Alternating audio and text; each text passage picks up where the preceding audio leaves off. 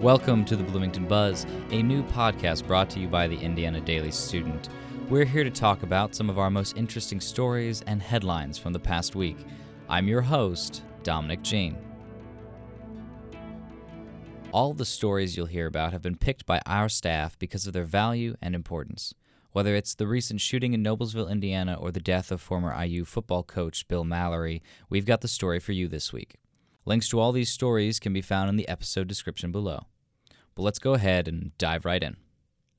This past week, there was a shooting at a Noblesville middle school. Reporter Iman Mazeffer covered the shooting, which was done by a student who opened fire with 2 handguns. Jason Seaman, the teacher who helped stop the shooting, is recovering, and the student who was shot, 13-year-old Ella Whistler, is stable but in critical condition at this time. And here is Iman Mazeffer to talk about her story about Noblesville and about Jason Seaman. They had the shirts that said #NOBStrong on them, and the environment there was really nice. They really were all supportive of each other, and they seemed to be dealing with the tragedy pretty well, and it was just nice to see the community come together after something that was really hard for students, especially middle school students, to go through. In the aftermath of the shooting, IDS opinion columnist Ethan Smith emphasizes the need for gun safety training, saying it is, quote, disgusting how accustomed to gun violence we have become.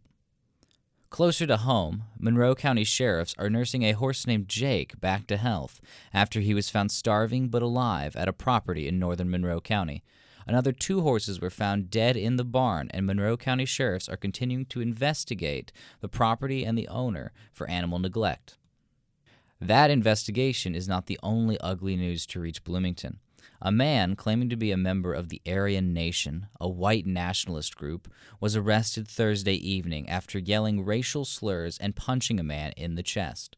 The victim was waiting for food at Pilley's taco truck when the suspect, a man by the name of Paul Farrow, punched him. Farrow was later arrested while at the Irish Lion. In the sports world, former IU football coach Bill Mallory died May 25th after suffering a fall earlier that week. Sports reporter Murphy Wheeler covered both the celebration of life that happened Saturday and wrote an in-depth feature on the man who was, quote, the winningest football coach in IU history. And here's Murphy Wheeler talking about Bill Mallory. A lot of people in the IU community have kind of came out and told some stories or, memories that they have of Coach Mallory, and I got the chance to go to his home office and talk to his wife, Ellie, and just kind of got the feel for who Bill Mallory, the man, was, not just the coach, but the actual man behind all of those records. Moving on from football to basketball, IU forward Juwan Morgan announced via his Instagram that he would return to Bloomington to play his senior season. Morgan withdrew his name from the NBA draft before the deadline expired and was able to return to IU for his senior year.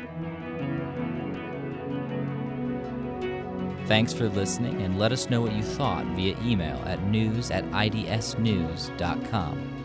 These were just a few of the stories the IDS is covering throughout the summer. To keep up on these and more, follow IDS News on Twitter, Facebook, and Instagram.